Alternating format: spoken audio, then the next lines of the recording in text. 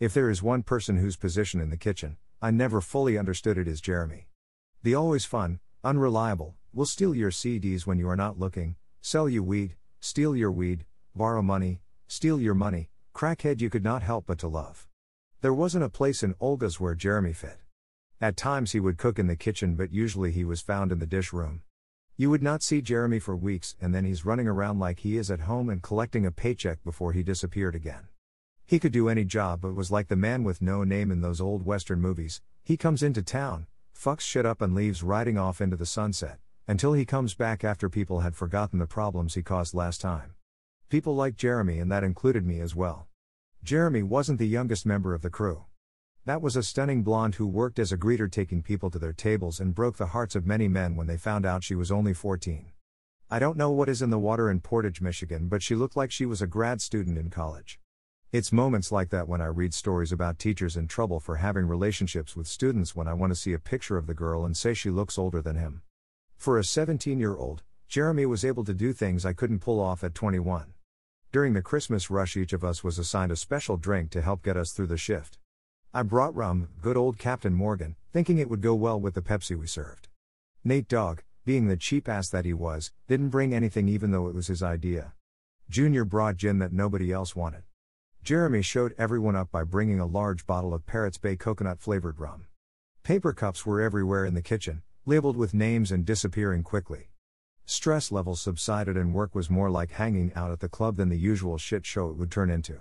When the manager walked through and saw the smiles on people's faces and heard the laughter, she couldn't figure out why everyone was so happy on the busiest day of the year.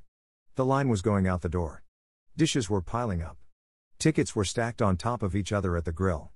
Servers were short-staffed with extra tables assigned to each of them. The dish bitch couldn't keep up. And yet we were loving it. Jeremy, in his own shady way, had saved the day, and for that we loved him. Jeremy disappeared again after that, as he always did. He would reappear in my life as the longtime friend of my future brother-in-law. The family knew him well and treated him like family, knowing that he didn't come from the best home. That short time I worked with him was educational for me. I was not familiar with the lifestyle of a crackhead. I was naive enough to trust people and learn the hard way the truth of certain situations.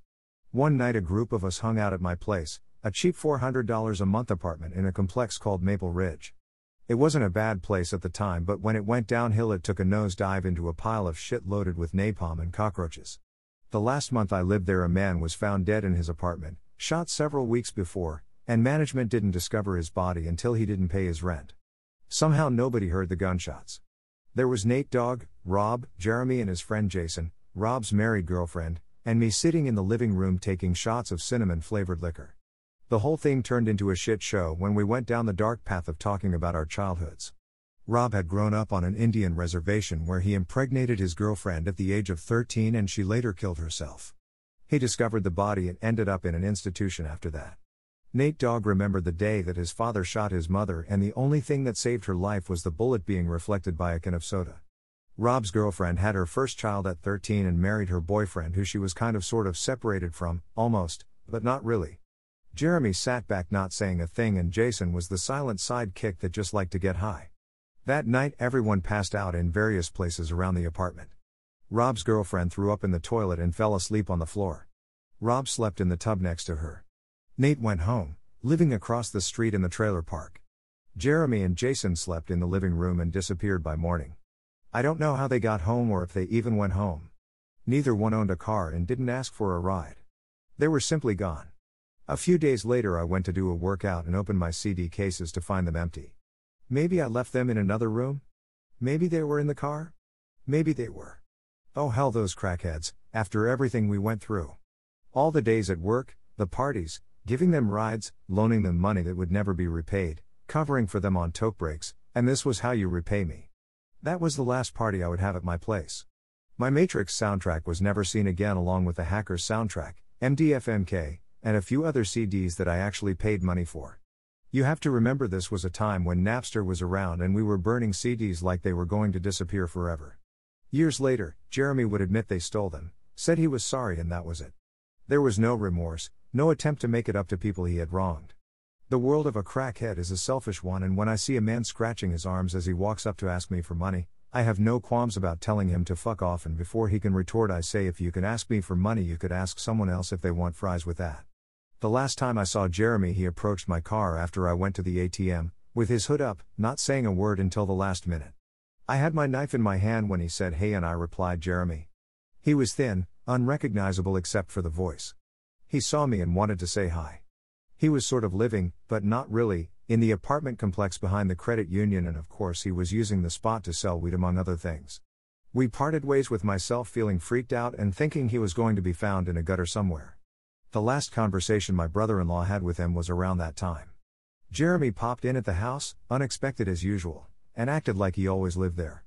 He was bragging about selling drugs full-time and how some guys were so desperate that it made him feel good about himself.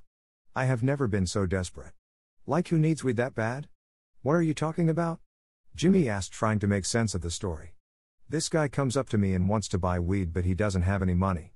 So, I tell him to fuck off, but he won't go away, like I'm going to give him some for free or something. So, he says he'll suck my dick if I give him some, and I think, it's been a while and I'm not sucking his dick, so it's not gay. I'm just getting some head and I already have some girls that do that, so why not? You got a blowjob from a dude. You are so fucking gay. I'm not gay. He sucked my dick. Jeremy was bragging about getting a blowjob to the wrong guy. Get the fuck out of my house. We are done. Jeremy left, and as far as I know they never spoke to each other again after that. Years later, my ex-wife ran into Jeremy. He was still alive and was finally arrested. With no prior record, the judge made a deal with him and he joined the army. There was no surprise that he would be shipped to Iraq. He stated that the army was the best thing that happened to him and that it changed his life around. I don't know how many tours he did or how long he was in, but I heard he was living somewhere down south and is married with kids. I don't know if this is one of those stories of redemption or not. I still haven't seen my CDs, but I guess it goes to show that some people, if given enough time, or pushed into the military, can change for the better. To be continued.